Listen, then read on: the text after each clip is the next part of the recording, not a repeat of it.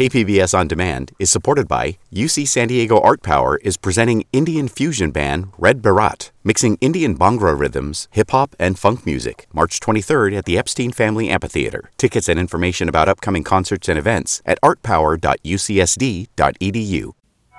The White House can now end the Remain in Mexico policy. With this court decision, it doesn't mean that the Biden administration is now fully supporting asylum procedures. I'm Jade Hindman with Maureen Cavanaugh. This is KPBS Midday Edition.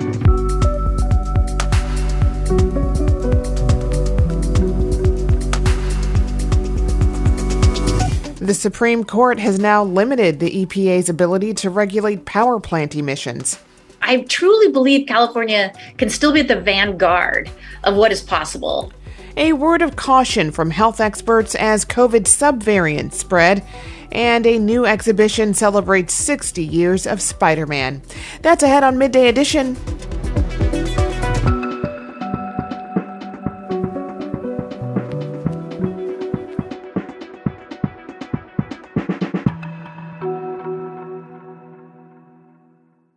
KPBS On Demand is supported by UC San Diego Osher Lifelong Learning Institute, hosting an open house to learn about the upcoming classes and seminars, member benefits, and meet the volunteer leadership team. Saturday, March 30th. Registration at extendedstudies.ucsd.edu/OLLI. The Biden administration has the right to end the Trump-era Remain in Mexico policy, the Supreme Court says. The policy has required asylum seekers at the southern border to be either detained in the U.S. or stay in Mexico while they wait for their cases to be heard. KPBS investigative border reporter Gustavo Solis has been covering this story and joins me now with more. Gustavo, welcome back. Well, thank you, Jade. So what's been the reaction to this news from advocates and asylum seekers who are today still waiting in Mexico for their cases to be adjudicated? Well, I think initially the reaction is that it's a win. It's a win for the migrants and the beginning of restoring a humane asylum process at the border. But it's a limited win, right? It's kind of like we won the battle but not the war type of situation. So I think people are generally happy, but they still recognize that there's much work to be done in their efforts to reverse some of the Trump-era hardline immigration policies. Well, you can hear from Pedro Rios, a local activist here in San Diego who has been on the ground and fighting against Remain in Mexico for years.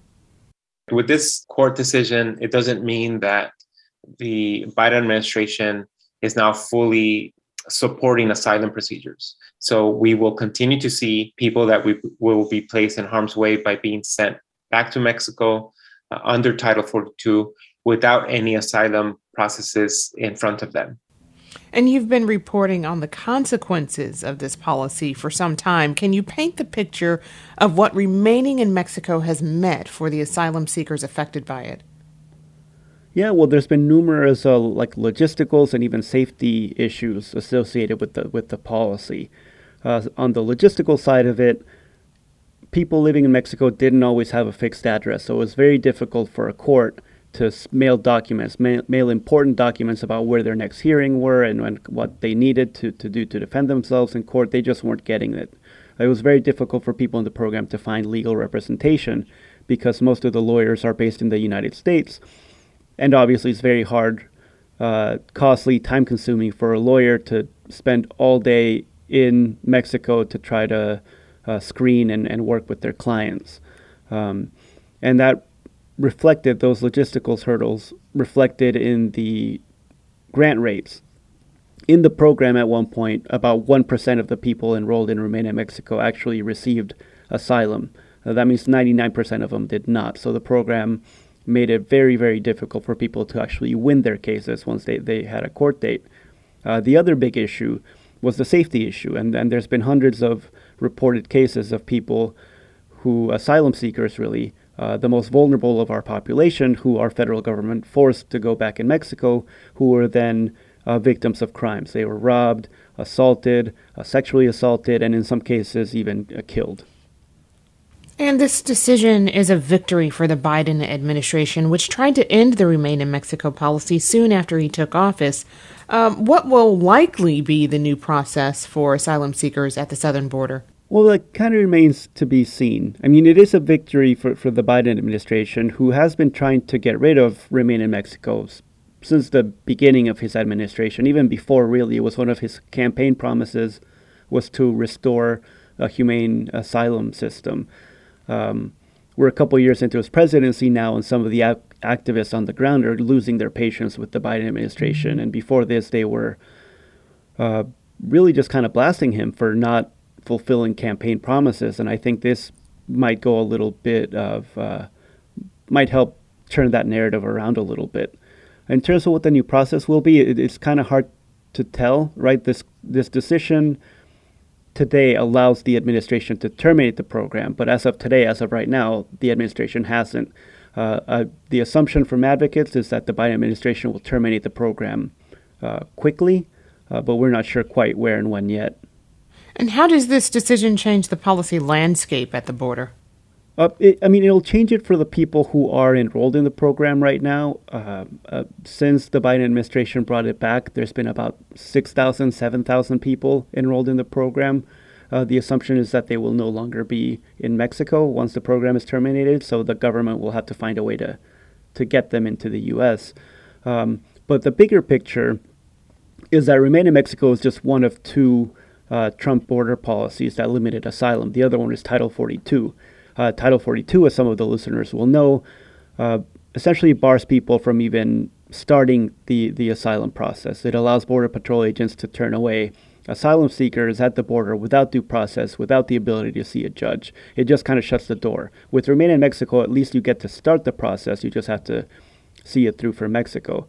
Even though Remain in Mexico will potentially be gone now, and almost for sure be gone now, Title 42 remains. And as long as Title 42 remains, activists are telling me that there's still a big issue in terms of asylum being blocked from the U.S. So the fight now, even like less than a few hours after the Supreme Court decision, advocates are still fighting to try to end Title 42. And that's kind of the next big hurdle for them. I've been speaking with KPBS investigative border reporter Gustavo Solis. Gustavo, thanks. Thank you, Jade.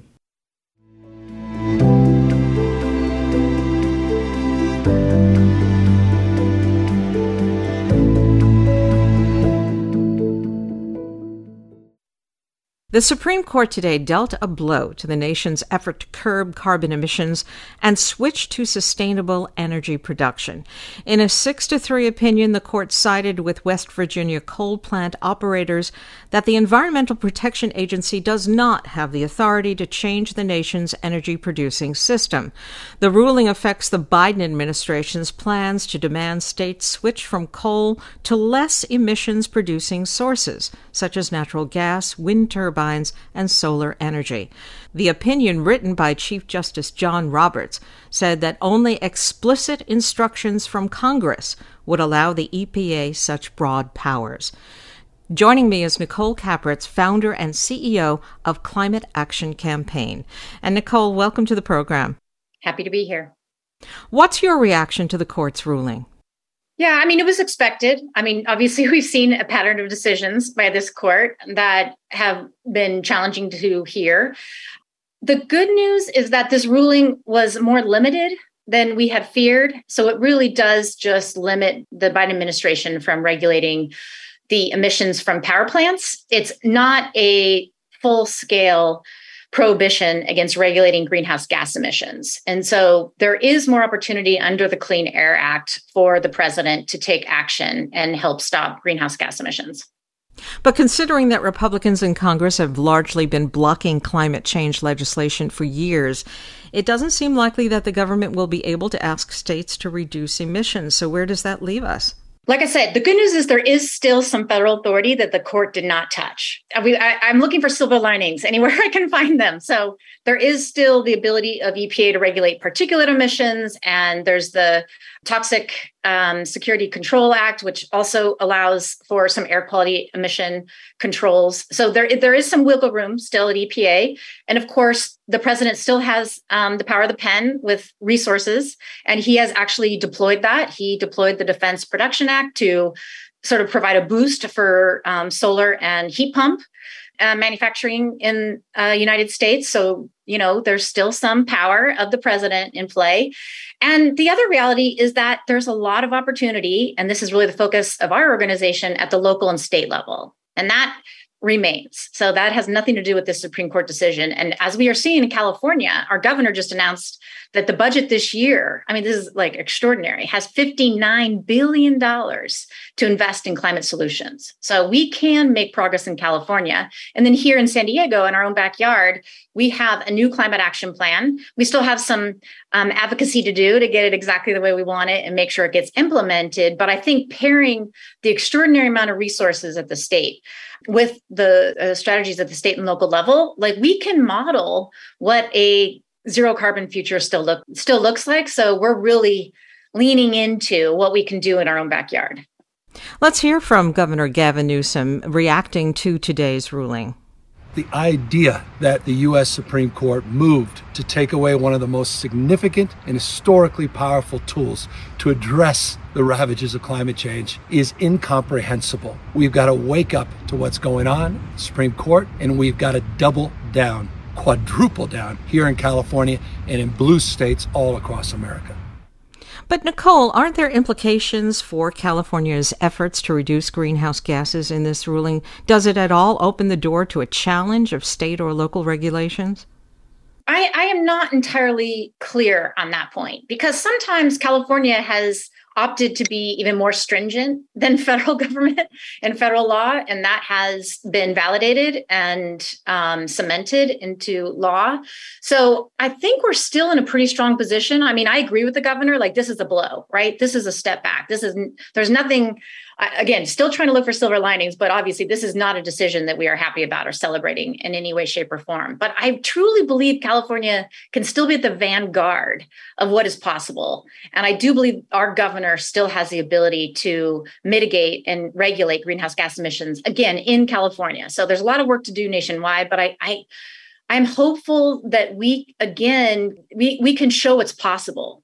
And if we can show it's possible and build a market for renewable technologies and more climate solutions and show it on the ground, the infrastructure on the ground and the positive public health impacts and economic impacts of these projects, then I think the good news will spread and we will win. That's kind of the theory we're going with.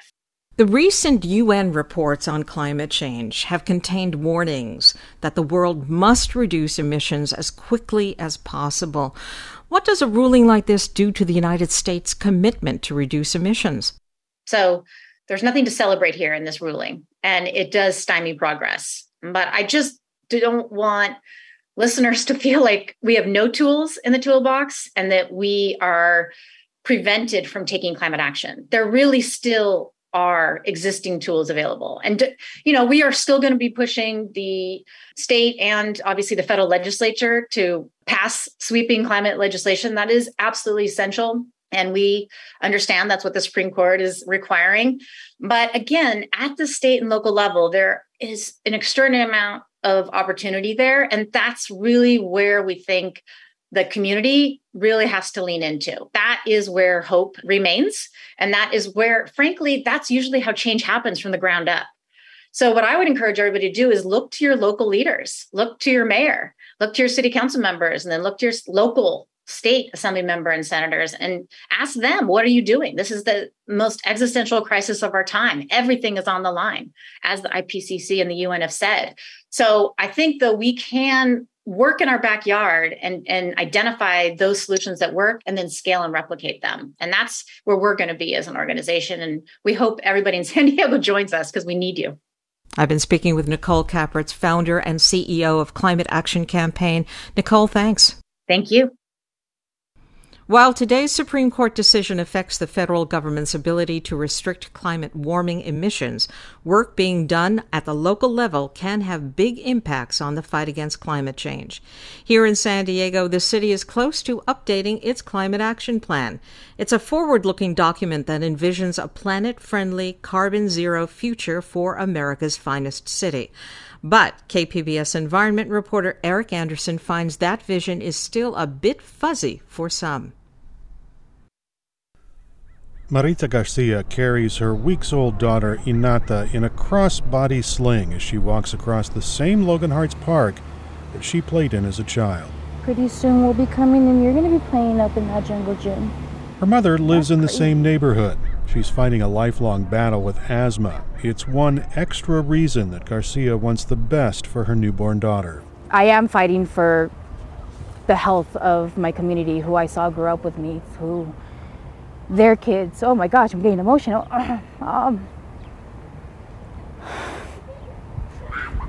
She wants what other neighborhoods have, air that's clean enough that people don't have to think about it. It's so hard to stay positive about this neighborhood all the time, as much as you want to, as much beauty as you see here. There's still those health risks, those concerns always in the back of your mind, always having to do extra. She's happy the city of San Diego is making clean air a priority in an updated climate action plan. The city's Mariah Saldana says clean air is front and center in the new planning document designed to reduce greenhouse gas emissions. Air quality and reducing the pollution in our communities was the number one thing that our residents wanted out of the climate action plan. Saldana says if successful, the new climate blueprint will transform San Diego in other ways by 2035. A walkable city, a city where you can bike to work. Cars won't be needed as much, and there will be less litter. A city that has green spaces for recreation, for playing, a city that protects us from the impacts of climate change. And the beautiful part about the climate plan is that it's an incredible vision for an improved quality of life in San Diego, for improved public health. But the Climate Action Campaign's Nicole Capritz isn't completely sold on the Climate Action Plan 2.0. She worries the document is too aspirational, like the first plan passed in 2015. Great goals, but weak execution. There's just so much good. If the city took this seriously, there's so much good that can come out of it, like tangible benefits to quality of life. And again, to make sure we're prepared as there's earthquake coming with these climate changes. The Environmental Health Coalition's Kyle Hiskala says one fix is to include targets with costs and timetables spelled out. There's been some hesitation by the city of San Diego to include strong goals to cleaning up the air. And I think it's a case of something that hasn't been done before. Hiskala says defining climate targets quantitatively with achievable goals goes a long way toward helping clean the air, especially in neighborhoods like Logan Heights. He says accountability is important. Those types of projects need to be prioritized in the environmental justice communities that have held the burden of air pollution and heavy industry without seeing the benefits. The Climate Action Plan goes before the city's Environment Committee this week. Councilmember Joe LaCava says he's heard a lot of positive comments from people tracking development of the revision. He says this effort is not just a bureaucratic exercise. It matters because the city has to prepare for a warming climate. While I know that there's good work being done by city staff and city departments, it is helpful to actually have it articulated in a specific document. And it doesn't have to be a fancy report with a pretty cover.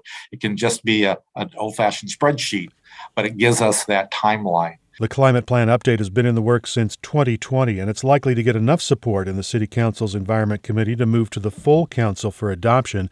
LaCava says he also hopes to flesh out the implementation matrix, which will add some accountability to the plan. It includes more than 180 measurable goals, up from just over a dozen in the first Climate Action Plan. Eric Anderson, KPBS News.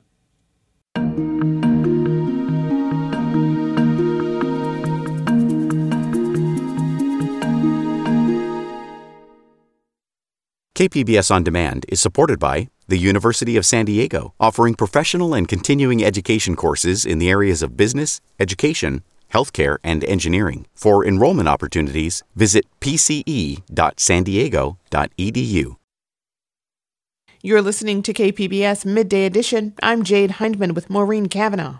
On the eve of the 4th of July holiday weekend, local health officials are raising concerns as 2 Omicron subvariants, now dominant across the country, are beginning to take hold in San Diego. The coronavirus variants BA4 and BA5 are more transmissible and infectious, presenting new challenges for healthcare officials. Here to tell us more about what these new variants mean for San Diego is Dr. Robert Schooley, professor of medicine in the Division of Infectious Diseases with UC San Diego and UC San Diego Health. Dr. Schooley, welcome back to Midday Edition. Thanks very much. Glad to be here. So how is San Diego doing right now with COVID? You know, as a city, we're doing about as well as the rest of the country. We're still seeing a lot of viral activity in the city. We're not seeing a large number of people in the hospital or dying, although we still see a fair number of people, mainly under or unvaccinated people or people with underlying conditions, are getting these new variants. And some of them do get quite ill, but we're seeing a substantial amount of viral activity. Yesterday, Scripps Health announced it has seen COVID hospitalizations double and intensive care patients triple over the last month. Is that similar to what other local hospitals are experiencing? No, we're seeing a gradual inching up, and that just is reflected by the extremely large number of cases. When we have as many cases as we do, some people are going to get ill, and we're going to see this rise as long as the caseload rises. Do we know how prevalent BA4 and BA5 are in San Diego right now? Based on the wastewater monitoring that the Search Alliance has been doing, they make up over 50% of the isolates we're seeing. It takes a week or so for the data to be analyzed, and as of a week or so ago, we were already at 50% with a rapid rise. So we're clearly over 50% at this point. BA5 in particular has some health officials concerned, including Dr. Eric Topol of the Scripps Research Translational Institute in La Jolla, who calls the BA5 subvariant the worst version of the virus that we've seen. What makes BA5 so unique from previous variants?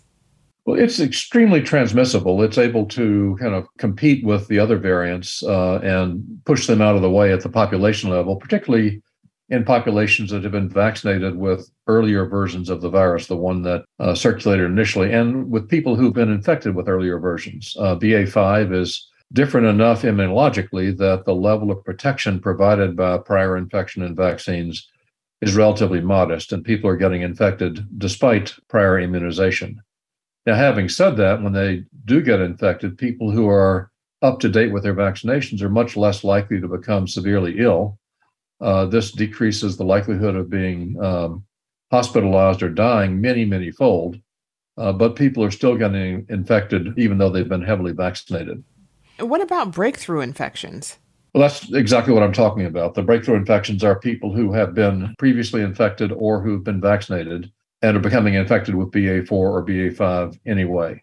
I personally am recovering from what I think was likely a BA5 infection. I've been careful throughout the entire pandemic and had not been infected up until this point. And a couple of weeks ago, developed symptoms and tested positive. Based on the epidemiology, I think it was very likely BA5. So this virus is picking off people that have up until now not been infected and who have been really quite careful about vaccination and masking. Are there any symptoms that are specific to the new subvariants? The main difference that we're seeing is that there's a lot of sore throat. People really have throats that are sometimes as sore as people talk about with infectious mononucleosis or mono that teenagers get. There's a fair amount of congestion and nasal stuffiness. We see some of this with earlier variants, but much less than with earlier variants. You mentioned vaccines. Are we seeing any changes in the number of people getting vaccinated today? Well, we're seeing a slowdown in boosting. The boosters, even with the original viral variants, do provide a fair amount of protection for severe disease. And so we have a large number of people in the population who got their initial vaccinations now, some of them over a year ago, particularly people who are older because we vaccinated them first. And if they've not been boosted, their level of protection, with the difference between BA.5 and prior variants and with the time that has passed, their level of protection is really quite sketchy. Have health officials changed mask guidance even as a result of these new variants? Mask mandates haven't changed. However, what has happened is we're increasingly trying to encourage people to use their judgment and their knowledge about the level of viral activity around them to make their own decisions. I, for example, know that there's a lot of virus here in San Diego. And so when the levels of viral activity are that high, what I will do is put on a mask when I go into a place indoors where there are going to be a lot of people. I don't wear a mask everywhere I go. There are areas that are outdoors or only people that I'm normally around, family and close friends. But it is the kind of environment in which it makes sense for people to add that one more level of protection when risks are high. That is, larger numbers of people that you don't interact with indoors. And we have heard about the potential for newer coronavirus boosters being available this fall to specifically target Omicron. What's the status there? They're under really very active investigation. They look to be just as well tolerated as the current vaccines. Arms are sore for a short while, but they develop higher levels of immunity against the circulating Omicron variants. Now, there are some nuances here because the vaccines that have been worked on most recently are directed at the Omicron variants that we were seeing in San Diego in December and January, not BA.4 and BA.5. Those are just getting started now. And so what we really have here is a moving target, very much like we do with flu every year. And we're going to have to struggle to keep up with this moving target with updating the vaccines. I've been speaking with Dr. Robert Schooley, professor of medicine in the Division of Infectious Diseases at UC San Diego and UC San Diego Health. Dr. Schooley, thank you so much for joining us. Thanks very much.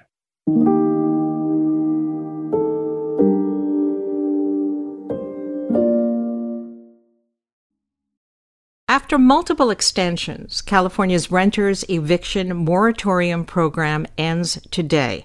The state moratorium aimed at helping renters weather COVID-related financial hardships allowed both landlords and tenants to apply and promised to pay up to 100% of back rent and utility payments.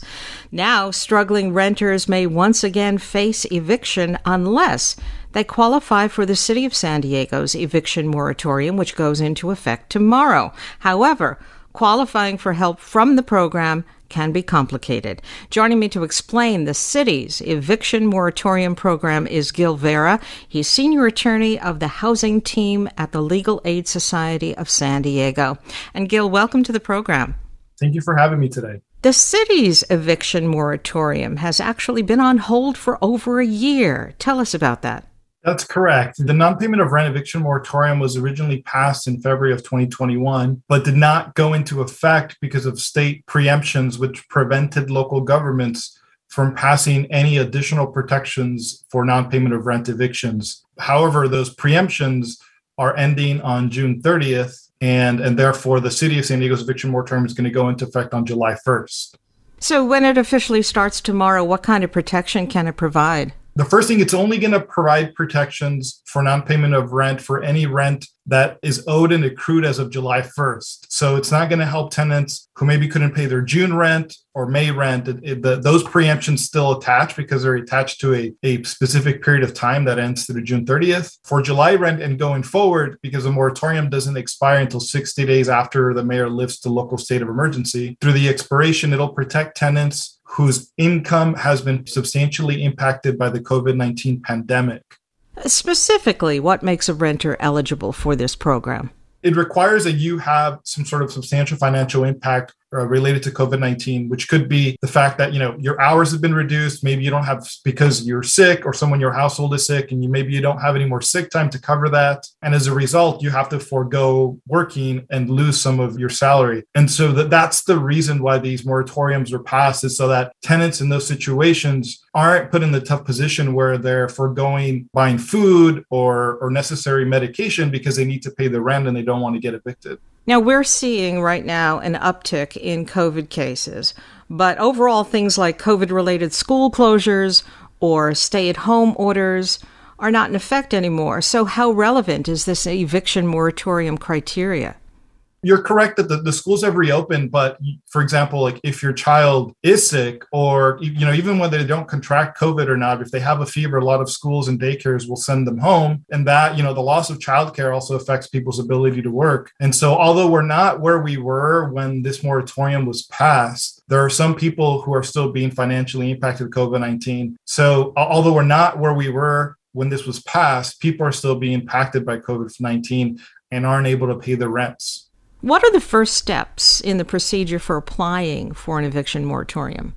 The very first step is that you have to notify your landlord in writing within 7 days that you're not able to pay your rent because you've had a COVID-19 financial impact. For many people, rent's due on the 1st. So for many people, they're going to have to give that notification in writing no later than July 7th for most, depending on when your rent is due. I recommend if you're providing a notification to provide it via email, via text. That way you have some sort of proof, some sort of verification that you actually sent that, versus if you just hand it to your landlord, it could become a situation where it's whether that was given timely, it could be, your word against theirs. And so I really recommend that if you can, to give it electronically via text, take a picture of it and send it to your landlord. If you're mailing it, send it via first class mail with tracking. So again, you want to have some sort of proof that you provided this notice within that 7-day period. Now, it's important to note, I think, that unlike the most recent state moratorium, the city's eviction ban does not actually provide funds to pay anybody's rent. Is that right?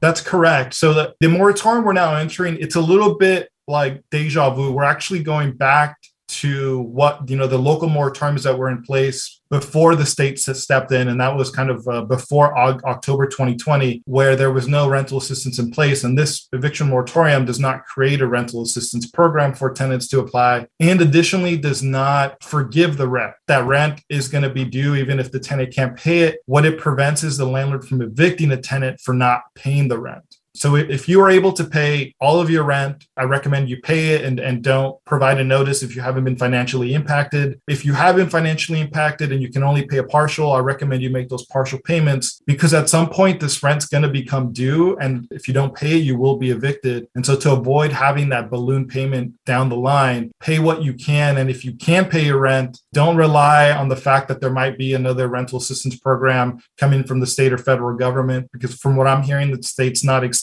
the current protections that are expiring today on June 30th, and they're not going to be providing any more rental assistance from what I'm hearing. So I don't want people to rely on the fact that there's more rental assistance coming, because that's not what I've been hearing.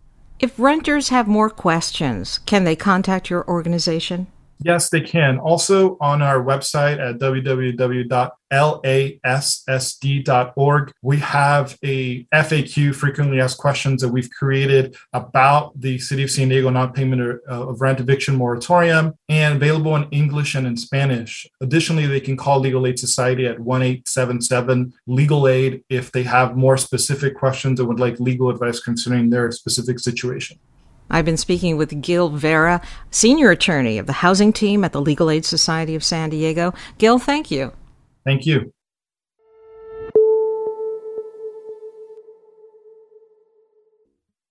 Inflation is hitting every part of the economy, including local hospitals.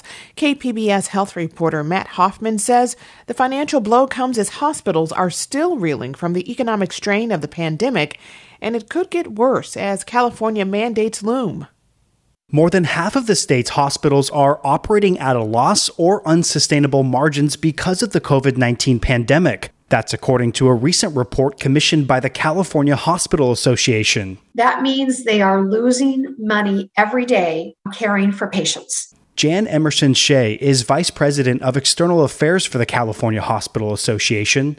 She says more hospitals are losing money now compared to pre-pandemic. And it's probably going to take years for the situation to fully right itself. And in truth, there may be hospitals across the state that just aren't able to come out of this. Inflation is only worsening the financial strain on hospitals. The report found that hospitals are generally caring for fewer patients, while costs are rising and labor shortages are growing. Hospitals have been turning to contract workers. It's an expense that's hurting their bottom line. Some travel nurses are being paid upwards of $300 an hour. And California is not alone in this. So we're in a national bidding war, if you will, for these temporary workers. Scripps Health is one of the largest hospital systems in San Diego. Its CEO, Chris Van Gorder, says Scripps has paid as much as $211 per hour for contract nurses. He says they currently have around 1,000 open positions. And we're talking about everything from nurses to environmental service workers to food service workers. Van Gorder says the worker shortage and rising expenses is taking a major bite out of the healthcare system's profits. We're seeing supply costs going up about 5 to 6%, but our revenue growth at best is going to go up about 3%. So these very small margins you're seeing hospitals make right now are going to get even tighter in the next couple of years. There's also another financial cloud hanging over hospitals. The Seismic Safety Act was amended 20 years ago. It requires hospitals to be retrofitted to operate after earthquakes. It has a fast approaching deadline of 2030. That has a $100+ billion price tag associated with it. We're running into a train wreck if something isn't done to relieve the pressure on the seismic issue. Emerson Shea hopes hospitals get a deadline extension. We may need at some point to have a conversation about at least some dollars being allocated. But right now, time doesn't cost anything. Over at Scripps, Van Gorder is budgeting for the seismic retrofitting mandate, something that could increase with the cost of raw materials. We're hoping to get a delay on that, but the legislature is struggling with that. That's $2.4 billion for Scripps. Legislators will look at the balance sheet and go, well, why? You look at all that money you have in the bank. Well, I can tell you, if we spent all the money we have in the bank right now, I would not be able to comply with SB 1953. Van Gorder says hospitals, including Scripps, got federal COVID relief money from the CARES Act and the American Rescue Plan, but he says that money is gone. He'd like to see some more help from the state or federal government. Scripps is not in danger of closing. We have a balance sheet that can support us. But when you look forward to all these challenges that I have to deal with, and particularly the unfunded mandates, the $2.4 billion in building costs that I have to do because the state says I have to do it. Other states don't have that problem. While Scripps or other San Diego systems may not be at risk of closing, the Hospital Association says it's a very real threat for others. They were lobbying for increases in Medi-Cal reimbursements to try and help struggling hospitals, but ultimately they weren't able to get it in the state budget. California is allocating money for health worker education and training. There's also $1 billion in stipends to help retain staff. Again, here's Emerson Shea. We need all hospitals in this state. We have roughly 400 hospitals in California to treat 40 million people in our state. We cannot afford to lose these very important centers of care. Matt Hoffman, KPBS News.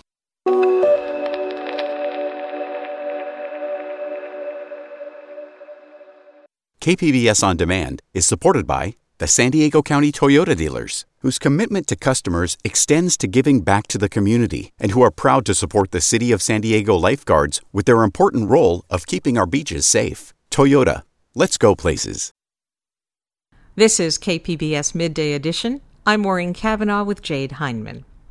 Marvel Comics Spider-Man celebrates his 60th anniversary this year and will be inducted into the Comic-Con Museum's Character Hall of Fame. To celebrate his legacy, Comic-Con Museum is opening Spider-Man Beyond Amazing, the exhibition, tomorrow. KPBS arts reporter Beth Accomando speaks with co-curators Ben Saunders and Patrick Reed about the exhibit and the popularity of the character. Ben, going into curating this, what were the kind of things that you felt were important to include in this? We have 60 years worth of pop cultural material to draw upon from across pretty much every available media platform. We're talking not just about comic books, not just about animated cartoons, not just about movies, but also video games, action figures, and toys. I mean, almost every aspect of the culture that you could emboss or imprint with a Spider-Man image or logo has at some time been embossed or imprinted with a Spider-Man logo. And that's because this is a character that has won people over generation after generation. So when you tell a story in a museum exhibition, you're basically telling a story through objects and artifacts. So we made the decision quite early on not to have a lot of actual comic books, for example. When people go to one of my shows, they're usually quite surprised. They think it's a comics show and they think they're going to see comics as artifacts. And we don't usually do that, partly because they're rather small. They don't display terribly well. But we love taking pages or panels from them and blowing them up, backlighting them, playing with the reproductions, perhaps animating an element from them. So we were making decisions about what to include, partly based on what kind of media and artifacts were available to us to tell the story. And Patrick? We're dealing with a character that has appeared through all of these different media. And so we were able to cherry pick pieces of all of these different forms of media to tell this story in its own medium, in a museum exhibition, and take the elements that we liked and present them in a unique and compelling way.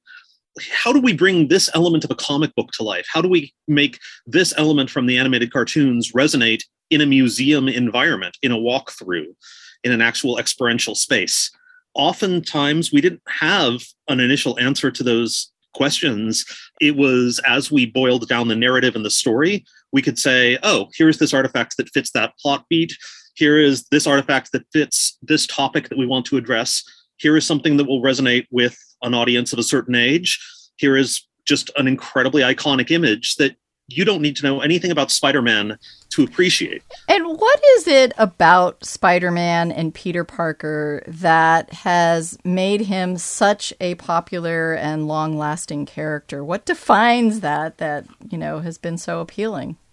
Fundamentally, it's a question of relatability, I would say. So it's easy to lose sight of this because it was a long time ago. But when Stan Lee and Steve Ditko initially came up with Peter Parker and Spider-Man, they were playing with a relatively new concept, even in just sociological terms, and that's the concept of the teenager. So in the 1950s, America discovers the teenager as a kind of identity category, where there's this almost cultural obsession with this new idea or new species of humanity that they're calling the teenager.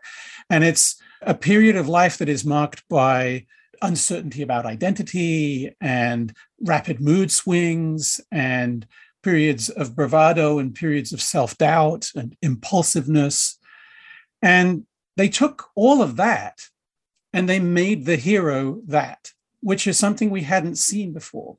And as a result, they turned the conventions of the superhero into a kind of allegory for the pain of adolescence. That's the concept. The teenager who stumbles into the powers and then has to figure out what they're going to do with them.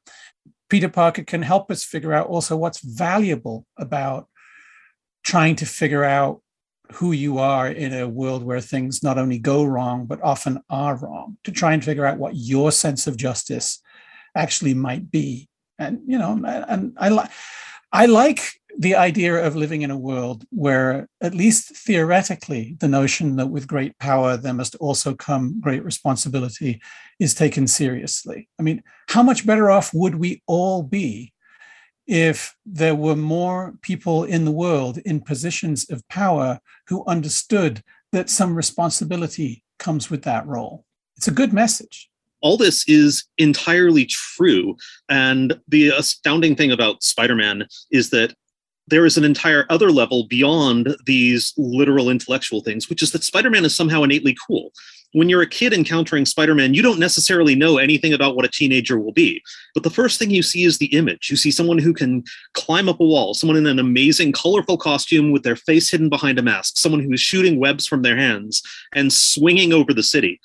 So there are both the textual elements of Spider-Man that continue to resonate and the sort of innate magic of it that is almost inexplicable. There is just these elements that came together in the creation of this character when Stan Lee and Steve Ditko put together Peter Parker, Spider-Man, that apply beyond those simple texts, and now in the modern day apply to a bunch of different characters. There's Miles Morales Spider-Man, there's Ghost Spider, Spider-Gwen, and many of them touch on the themes of the original stories, but others just capture that innate, almost inexplicable quality of wonder and excitement and joy and just sheer wow. And what can people expect coming to this exhibit in terms of the kinds of things that you are curating in it?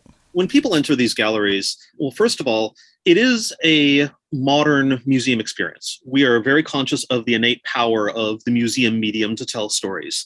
It is based around historical artifacts, objects, original comic book art, film props, and film costumes, original objects from the 60-year history of Spider-Man. But then we also use all sorts of modern techniques, lighting, projections, high-definition digital canvases to tell the story in a more kinetic way, interactive touchscreens in different areas that you can go to and go deeper and read more about the text if you're taking longer to go through the show. We are interested in, and find that other people are interested in, the kind of peek behind the curtain that you can get. So besides showing the artifacts and the objects, we like to show a little bit about the creative process, sketches, as well as finished art, a little bit of information about the cultural context in which particular stories were developed, or the creators, the key creators who've contributed to the Spider-Man mythology in ways that then others have picked up. Well, I want to thank you both very much for talking about the Spider-Man exhibit. Thank you. Thank you. That was Beth Accomando speaking with Ben Saunders and Patrick Reed. Spider-Man Beyond Amazing, the exhibition, opens tomorrow at the Comic-Con Museum with a party on July 20th to officially induct Spider-Man into the museum's Character Hall of Fame.